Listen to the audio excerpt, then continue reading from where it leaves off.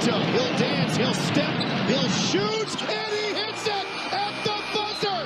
No time left, and the Rockets have won the game.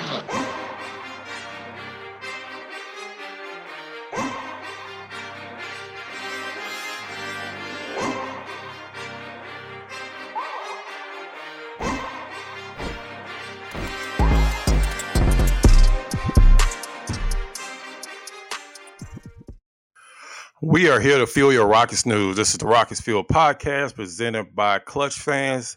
I am one of your hosts. I'm your co-host, Lachard Binkley. You can always find me on Twitter at Binkley Hoops.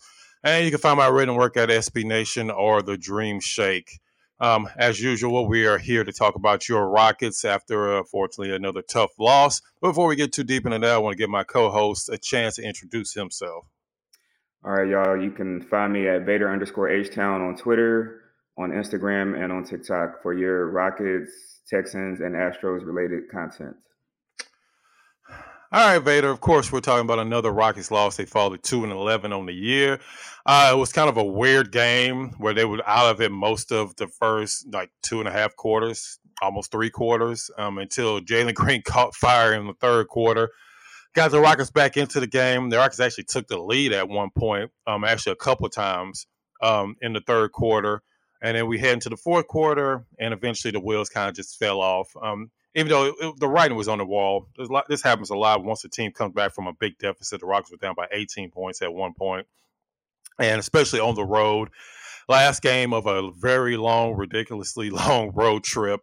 This particular road trip was close to 5,000 miles, which is just insane. And I don't care how young you are. You traveling that much, that short a period of time, it's going to take its toll. So it was kind of right on the wall thing where the Rockets eventually just started running out of gas, especially in the fourth quarter.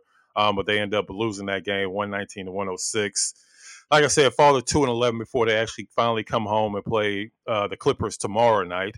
But, of course, we want to talk a little bit about this game and what happened. Like I said, the Rockets trailed most of the game, got down big early, and it seemed like the Rockets were on the verge of getting blown out. And then Jalen Green just went crazy in that third quarter, pretty much hitting everything that he shot. And then for some reason, the Rockets went away from him in the fourth quarter. He checked back in at around the 8:17 mark and only took 3 shots to end the game. One of the shots was actually with 35 seconds left in the game was already over. So basically he took 2 shots when the game was still in doubt on whether the Rockets could come back or not. And that's one of the things we definitely want to talk about here is why the Rockets tend to go away from players when they're getting hot or put them on the bench or just not give them shots at all. Before we go too deep into just the overall record, I want to kind of get your opinion on the game, Vader, and what you saw in yesterday's loss. Well, obviously early in the game, it was a little discouraging. When we got down, I think we were down like 18 points. And, I was like, man. But at the same time, I didn't overreact to it because, and we've talked about this, the schedule to start this season was brutal. Yes. They played 13 games, 10 of the games are on the road. And if you've been watching basketball, I'm assuming, most people who tune into the pod are like, that they know ball. It's hard for a young team to win on the road in the NBA. It's hard for any team to win on the road in the NBA, but especially a young team. If you watch progressions of teams when they are like not that good, and then when they actually become good teams, they learn how to win at home first, and before they even start going out on the road and making some hay on the road. And so we're in a weird place right now where we just have a bunch of 19, 20, and 21, 22, 23-year-olds. I don't think they're ready to go on these large winning streaks on the road just yet. So I just expect them to be competitive. And so we got down big. They fought back. That was encouraging to me. I'm loving what I'm seeing out of that Goon Squad lineup that Ryan Howard named it. Man, that Goon Squad lineup, that is, when I see them check in, I almost feel like, okay, we have a chance now. It doesn't matter what the score is. It doesn't matter to me what's going on. But that is kind of funny to say this, but that Garuba, KJ Martin, and Tari Eason lineup is just something about the synergy that they have between one another defensively. Yeah, they're definitely limited offensively if we're being honest, but they just create so much havoc on the other end of the floor, and they do get those runouts. There was a moment in the third quarter where KJ Martin got those back-to-back dunks, and we took the lead, and everybody was fired up, and I'm like, okay, this is happening, I think we eventually went up by like 8 points. So like there are some takeaways from the game. I think there's some positive things to take away, and there's some negative things, which you could take away something negative pretty much from every single loss. This morning I'm struggling not to overreact to certain things because as I hop on social media, I'm seeing Jay is not a point guard. He's not going to be on this team in the future. He's a sixth man. And, those things may or may not be true going down the line, but like it's just an overreaction from one game to me is just crazy. Şengün had a below average game. If I'm being nice, he was in foul at best. Yeah, he fouled out. It just there's some things that happened last night. The turnovers were huge. Like you can't win a basketball game when you turn the ball over as much as we did. Our backcourt turned the ball over a lot. That's both Jalen and Kevin. And then Jabari had a decent bounce back game. He didn't get a whole lot of shots, but I think he had 15 rebounds. He had a couple of really big blocks. Yeah, he got some big blocks on a much bigger player. So I saw a lot of stuff that I feel like they can build off of, especially now that they can come home, kind of sleep in their own beds, have a practice or two. It's hard to practice when you're out on the road. A lot of the stuff that people are saying, man, Steven Silas needs to do this, he needs to do that, they can correct some little minor things, but as far as like really getting in those really in-depth practices where they can get out there on the floor for a few hours and work through things, that just doesn't typically happen very often on the road. So I'm expecting to see like a better product. Just the fact that they can have some home games is going to probably work wonders for them. Like I said earlier, young teams just play better at home, and it's just a fact. So those are just a few of the things that I feel like I took away from the game. We'll get into some things more specifically, but yeah, those are just my first thoughts. And yeah, before I forget, the point you just made about not getting practice time, Coach Silas actually brought that up. Like when they're on the road, they only get a certain amount of time they can actually practice in any of the facilities on the road because the team that's hosting the game only gives them a certain amount of time. Or if they're going off site, wherever they are, only giving them a certain amount of time. When they're at home, they can practice as long as they want to. I mean, they can practice all day if they wanted to. They can have 2 days. So when you're a young team, you're not going to be able to make a lot of adjustments during games. I mean, it's just not the way it works. Of course, you want to make some adjustments. I mean, if you see a particular play that's working better than others, you should probably try to continue to run it. But if you're making mistake after mistake, you're not really going to correct those until you're getting like film sessions and then be able to get actually on the court and actually practice those things. And especially with a team that's extremely young, that really didn't have a lot of practice time together to start the training camp or preseason because there's been so many injuries. I mean, you had Jabari out for a while. You had Alperen Şengün was out for a while. Jae'Sean Tate's been out pretty much the entire season. You've had people in and out of lineup all year long, and you're just 13 games into the season. Now, don't get me wrong. The Rockets, like you said, we're going to talk about some specific things. The Rockets still make a lot of mistakes. They had 26 turnovers yesterday. I mean, that's hard to do if you're just literally handing the ball to the other team after every possession. I mean, that's a lot of turnovers to try to overcome, especially on the road against a team that's underperforming, but they're still, I mean, you got Zion Williamson, you got Brandon Ingram, C.J. McCollum. I mean, C.J. McCollum's been in the league for over 10 years now, I think. I mean, they have a really good team over there, even though their record doesn't necessarily say it. So you have 26 turnovers on the road, end of a long road trip against a good team that's desperate for a win, and then you still almost had a chance to win the game. So, yes, the Rockets have a lot of work to do. They're nowhere near where they need to be. But if you really look deep into it objectively and not just with emotions after every single game, like you said, the Rockets are better than they were last year. They're more competitive. Games like this last year, they would have got beat by 30 points, and we would have all had an early night because most people would have turned the game off. But they are a lot more competitive. They have spurts where they're better on offense. They're actually moving the ball. And they have spurts on defense where you can actually see, okay, these are the players that can actually be good on defense, and these are the players that give effort on defense.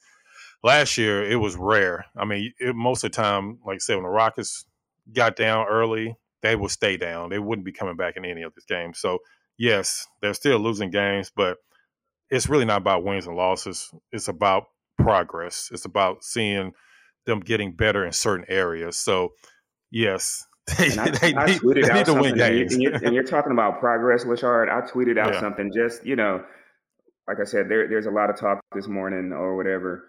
Jalen Green season averages 21.8 points per game, 4 rebounds, 2.8 assists.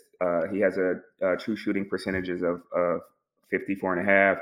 Kevin Porter Jr. 19.2 points, 5.7 rebounds, 5.8 assists, 52.6 TS percentage. So these are numbers. Like if you asked me at the beginning of the season if I would be satisfied with these numbers from our young guards at this point in the season, I would take this 10 times out of 10. I think these are like good solid numbers.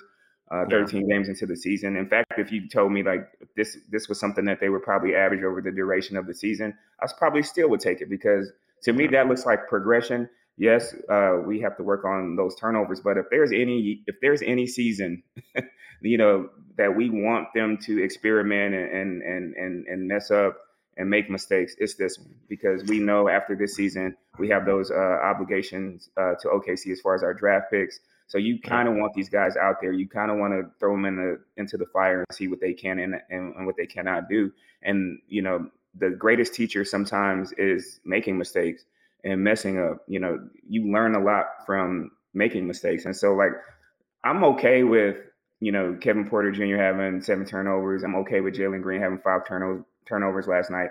Now, when we get to game 80, will I still be okay with the 7 turnovers? No, absolutely probably not. Probably not. I'm just being honest. But I think, like you said, we kind of have to not just temper our expectations, but also understand that these guys are, and this is a learning season for all of these guys. If we're really being honest, like every player that is in the rotation right now, sans Eric Gordon, are all young guys, and they all are still trying to feel their way in this league and try to figure out, where they can best be effective and what their roles are. So I just want people to just understand, like, that are like this morning, they're like, oh, Kevin Porter Jr., I'm out on him completely. Like, look at his numbers. Yeah, his turnovers are high, but if you look across the board at a lot of the other things, he's doing a lot of things well. We tend to focus on the things that the guys are not doing well instead of also looking at some of the things that they are being successful at. And I think that, we'll have, I like to look at things like in quarters. So 82 game season. So probably every 20, 21 games, I kind of like to assess where that guy is right now. We're only 13 games in. We haven't even made it to the quarter point of this season. So, maybe around, 21 games, and then maybe around the All-Star break. And then again, towards the end of the year, I'm going to look at it, and my expectations for what they're doing, at the end of the year are going to be much higher than what they are right now. But I think if we were to give them a grade for how they're doing right now, I think they're doing okay. It's definitely not an F like some people would have you to believe if we were to give out a letter grade. So I just wanted to throw that out there before we moved on. Yeah, and the way I look at it is, I know people blame Silas for everything. I mean, they blame Silas if it rains outside, then it's probably his fault. Somehow he had a horrible coaching decision that made it rain. It's too cold this morning. Silas it's too cold. Silas went into the clouds and brought down the rain. I mean, I don't care what coach you bring in here. I want everybody to hear this. You could bring in Coach Pop, Steve Kerr, bring Rudy T back. I don't care who you bring in here. They're not consistently winning games with this particular team where they are right now. Now, players, maybe they get to the point where they're a lot better than they are right now. But like you said, they're really young. Other than, like you said, other than Eric Gordon, you don't even have anybody that's even got to their prime yet. Eric Gordon is past his prime. He's still a good player on a playoff team, but you don't even have players that haven't even gotten to their prime yet. So the fact that people are expecting this to be a finished product is kind of what's insane to me. And yes, some individual things you can blame Coach Silas for. Don't get me wrong. He has to improve just like the players. I mean, he's still a young coach. He has to do some things better, like one of the things we're going to talk about next, which is making sure that certain players get the ball when they need to get the ball. But overall, if you don't have the players making the plays, I don't care how great a coach you are, you're not going to win. When Steph Curry was out a big chunk of the year, guess what happened to the Warriors? They didn't make the playoffs. Great as Greg Popovich is, once Tim Duncan was gone, once Kawhi Leonard was gone, guess what? The Spurs haven't made the playoffs in the last 2 or 3 years? So I don't care how great a coach you are. If you don't have players making plays, you're not going to win games. And you're going to look bad as a coach because the players aren't. I guarantee, and I mean, I haven't been to every single practice, but I've been to a lot of practices. This stuff is emphasized to the Rockets all the time, the And players all see, the time. I hate that. Like a lot of people, man, that's one thing that does bother me when I'm like in the Twitter spaces or whatever, and I hear guys say things like, "Well, Coach Silas needs to tell these guys to do this, and Coach Silas needs Yes. to tell these guys to do that, and Coach Silas needs to make sure I that they need to guarantee he understand is. that that pass is open in the corner over there." And I'm sitting there and I'm thinking to myself, there is no way in the world that you actually think that some of these things have not been said over Yeah. and over and over again. But I Yeah. really think people think that he literally goes into practice and just rolls the ball out and just tells them to hoop. And I'm not trying to defend Steven Silas. Yes, there are probably Yeah. some things that I would critique as well. However, like when I hear people say stuff like that, that just irks me because I don't think they understand. Like as a coach, there's only so much that you can do. You can go Yeah. out on the floor and do it for them. You can't make a person have court vision. You can't make a person be able to handle ball pressure. You can't make a person knock down open 3-pointers. That is stuff that is outside the realm of your ability as a coach. Yeah. Yeah, it's like you think Steve Curry is coaching up Steph Curry to make 35, 40-foot three-point shots? No, Steph Curry is making 35, 40-foot shots because he's Steph Curry. It has absolutely nothing to do with the coaching. So at the end of the day, the coach, like you said, can only do so much. Coach Silas is he's telling them he wants them to run. He wants them to push the pace. The Rockets had at one point, 4 fast break points late in the second half. I mean, it's only so much you can do. If they could consistently turn the ball over, I guarantee Coach Silas is not telling them to over dribble or step out of bounds or not hit the open guy or turn the ball over 26 times. I mean, That's I don't funny. care. That's funny, Lachard. I was just Yeah. about to say that, bro. I was really about to say, I'm sure he doesn't have a play in his playbook called let me dribble 32 times and then throw the ball to the other team and turn it over. I'm Yeah. sure that's not in the playbook. Are not set a hard enough pick and roll to the basket hard, or not fill the lane on fast breaks. I mean, this is stuff that players have to pick up and do themselves. I mean, they're professionals. Yes, they're young, but they're professionals. They practice this stuff all the time. They practice this stuff all through training camp and summer league and preseason. All this stuff has been practiced over and over again.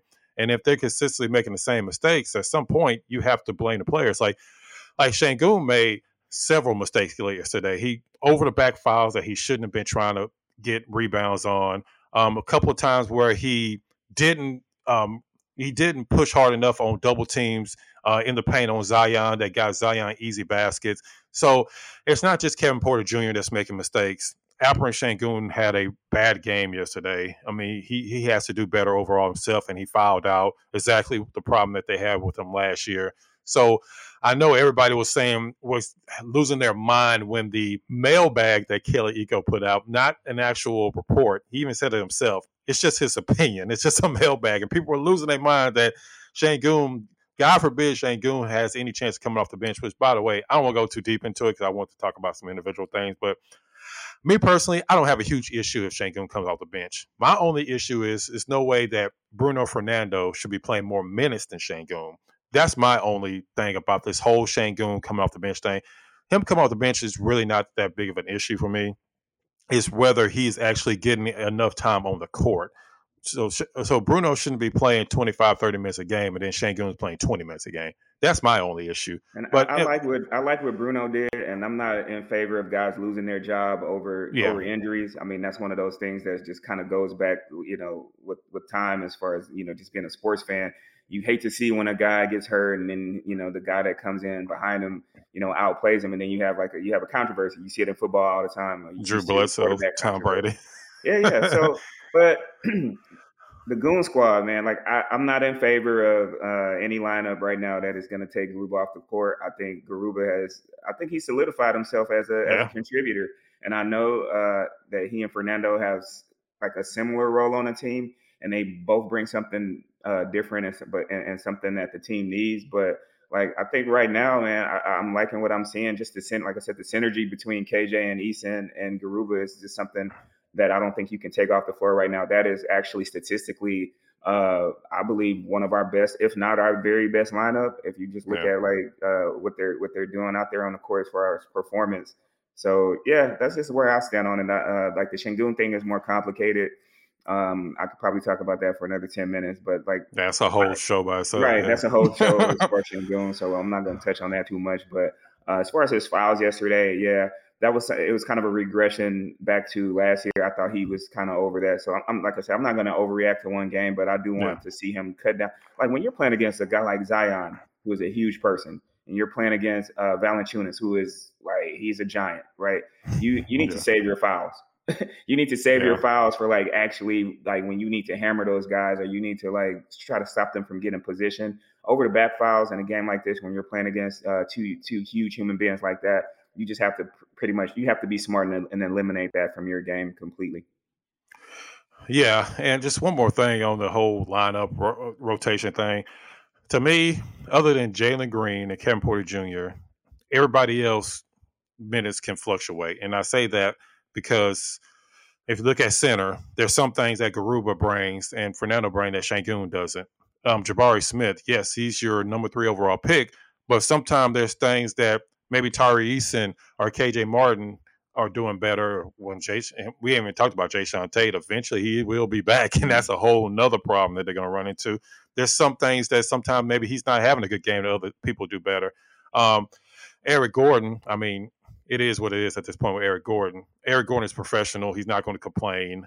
But you can tell sometimes Eric Gordon is like, man, these guys are really I kind of feel like he's a little checked out. I hate to say that because I don't know what's going on in his head. Yeah. But like he doesn't look as locked in. He doesn't look as locked in as he has looked in the past. And that's understandable. So, that makes perfect sense. We all need to do what's best for everybody and find that man a home where he can go and he can get his swag back and we can see some more Eric Gordon meme faces. I mean, he's not even getting mad when he's not even getting mad the same way when he gets fouled anymore. Like he typically like throws a tantrum when he feels like he didn't get a call, and now he gets a little mad, but then he's like, okay, whatever. I mean, at the end of the day, like I said, really, I mean, other than Jalen Green, Kevin Porter Jr., everybody else has people behind them that can do things better than them at certain points of the game. So, as far as minutes are concerned, to me, I'm fine with them fluctuating from game to game, depending on who's doing what. If Alperen Şengün is struggling and Uzma Garuba is going out there and doing, well, he's pretty much always going to do better on defense, let's just be honest. But if he's bringing you more overall in the game, I have no problem with Garuba being in the game a little bit more sometimes than Şengün. The Rockets aren't at a point where they should be like, man, this guy should be playing 35 minutes a game other than Jalen Green and most of the time Kevin Porter Jr. Absolutely Jalen Green. There's no game Jalen Green shouldn't be playing 30, 35 minutes a game. I don't care if Jalen Green's 0 for 25. Jalen Green needs to be out on the court. Have you looked at Jalen Green's stats over the last 5 games? Because I was a little concerned. Yeah. I was a little concerned about him because he was in that shooting slump. I don't know if he just had dead legs or if he was still trying to figure out what he was doing. But, coming out of, the preseason, he looked like, remember we talked about it, was like, man, he looks like a completely different Jalen Green than what we saw at the end of last year, even though he was on a tear. And so I think that guy is back. Like I'm looking at it right now, just over his last 5 games, 26 points, 3.4 rebounds, 4 assists, efficient, 68% true shooting percentage. His field goal percentage, 54.1. His 3-point percentage, 41.3. Like he is, he's back. He's back, and I'm glad he's back. Yeah, and that kind of leads me into this point I want to bring up before we end the show. The only criticism I had of Silas last night was the fact that Jalen Green went nuclear in the third quarter. He's the reason why him and the Goon Squad defense is the reason why the Rockets got back in the game and actually took the lead. I understand taking him out to start the fourth. I mean, he played pretty much the entire third quarter, so he needed a rest to finish out the game. Came back in at the 8-minute mark. Again, I have no problem with that. I think that's about the right time to bring him back in. My issue was, and it's a combination of things. I don't think that it was the fact that Coach Hodge didn't recognize that Jalen Green should got the ball more, but you have to make it a point, emphasis that, hey, look, Kevin Porter Jr., hey, look, Eric Gordon, whoever, we need to run plays where Jalen Green gets the ball and gets shots because he only got 3 shots to end that game, like I brought up to start the show. And one of those shots was with 35 seconds left. And he actually went 2 for 3 in the third quarter. We had possessions where, back-to-back possessions where Eric Gordon stepped out of bounds. Kevin Porter Jr. traveled. It was another one where Kevin Porter Jr. went ISO early in the shot clock and took a contested three that he missed. Those things can't happen. Jalen Green should have had at least 7, 8 shots in that fourth quarter, especially the way he was shooting the ball. There's no way you don't get Jalen Green to shot. So that's my only issue with Coach Silas last night.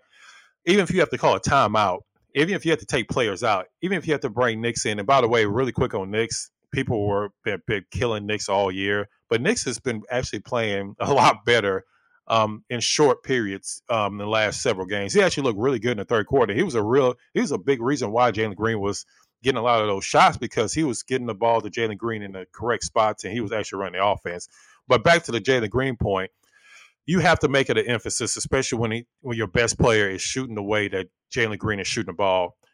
You have to make sure Jalen Green, if he has to come off of screens, pin downs, if you have to give the ball to Jalen Green as soon as you're coming down the court 94 feet away, Jalen Green needs to get more than 3 shots in a game, especially in the fourth quarter, in a game that's actually still in doubt, a game that you can still win. But that's really my only issue last night was, if it was Coach Silas or if it was the players around Jalen Green or a combination, you have to get the ball to Jalen Green more. I agree. And to me, this is not an overreaction, because I think this is something that we've seen in the past. It's almost I've always been confused by it. We saw it a lot last year, and I don't want to say that they're icing Jalen out because I'm sure that's not what's happened. That's not what's happening. But it's just like, as a viewer of the game, and when we're watching the game and we're trying to figure out, okay, Jalen's hot.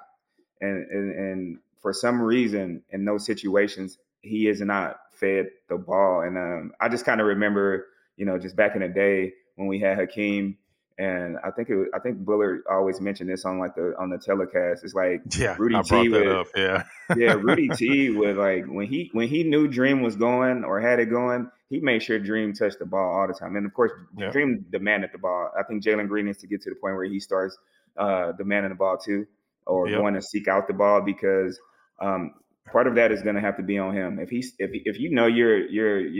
you're on fire and you're having a game like that, he should have had 40 points last night. I think he could have easily gotten 40 points had he gotten more than 3 shots. Yeah, 29 at the end of the third.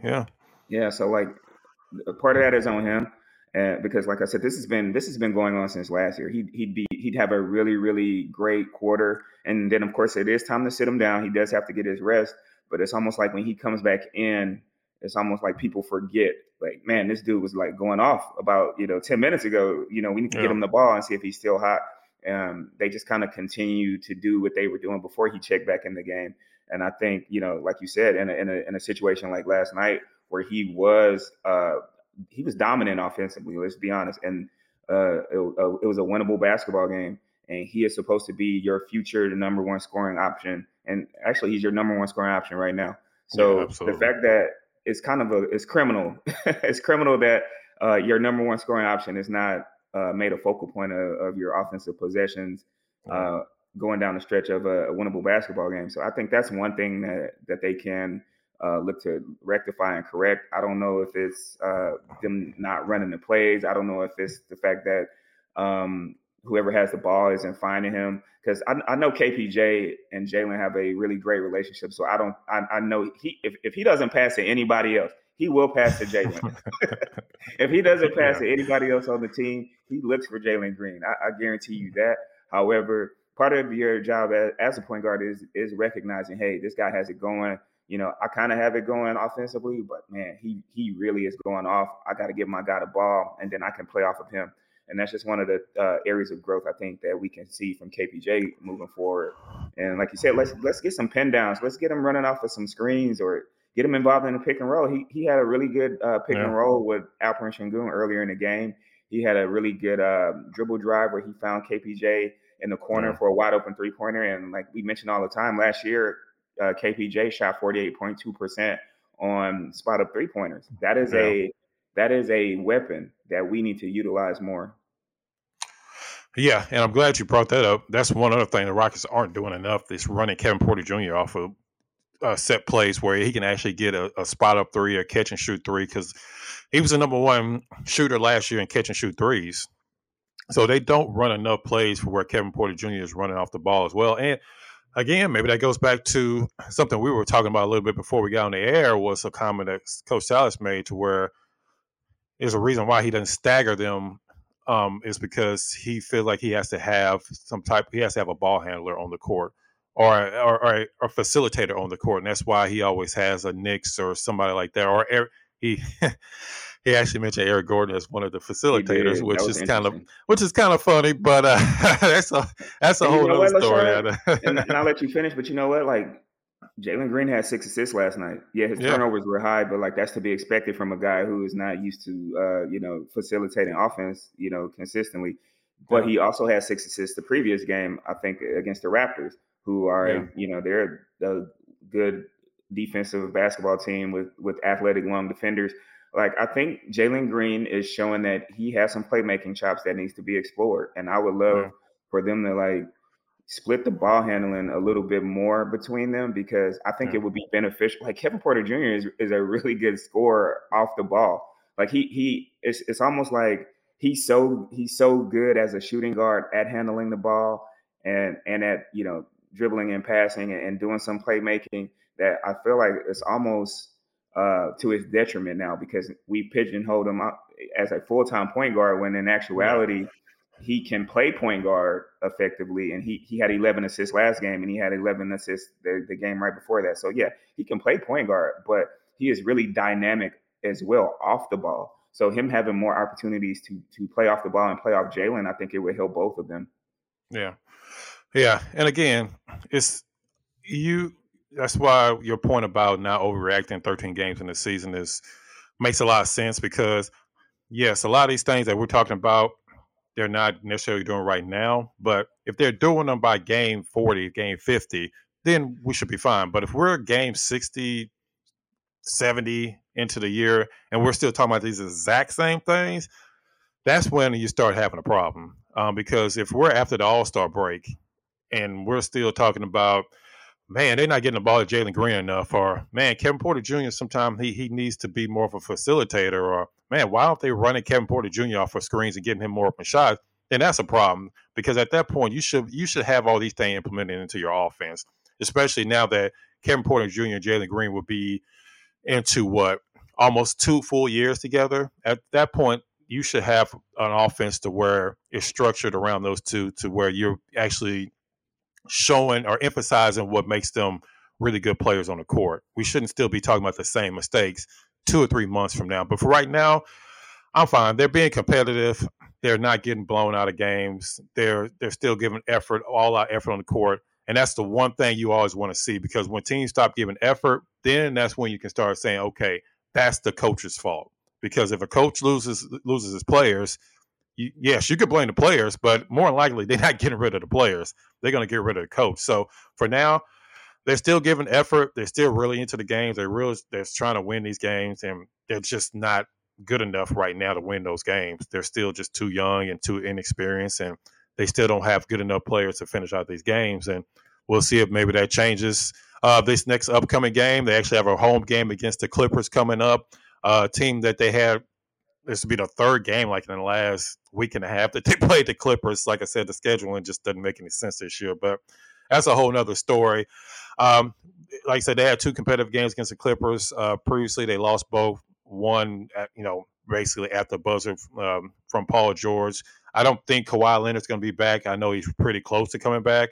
I think he's actually been practicing, so we'll see what happens with that. But make sure you check us out next week. We'll probably have another show during the week, recapping some of the games that the Rockets have coming up. So we appreciate everybody that joins us every single episode. Joins us on podcasts, on Spotify, Apple, looks at the YouTube comments. We appreciate everybody, all the support. So make sure you join us for our next episode of the Rockets Field Podcast, presented by Clutch Fans.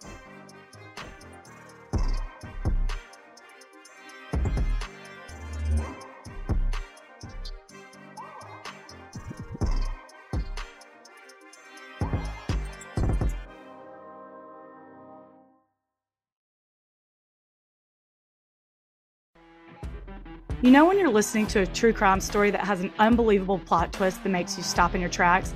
That's what our podcast, People Are the Worst, brings you with each episode. I'm Rachel. And I'm Rebecca. We're identical twins who love true crime cases that make you say, didn't see that coming, and we hate the people responsible for them. Listen to People Are the Worst now on Apple, Spotify, or wherever you get your podcasts.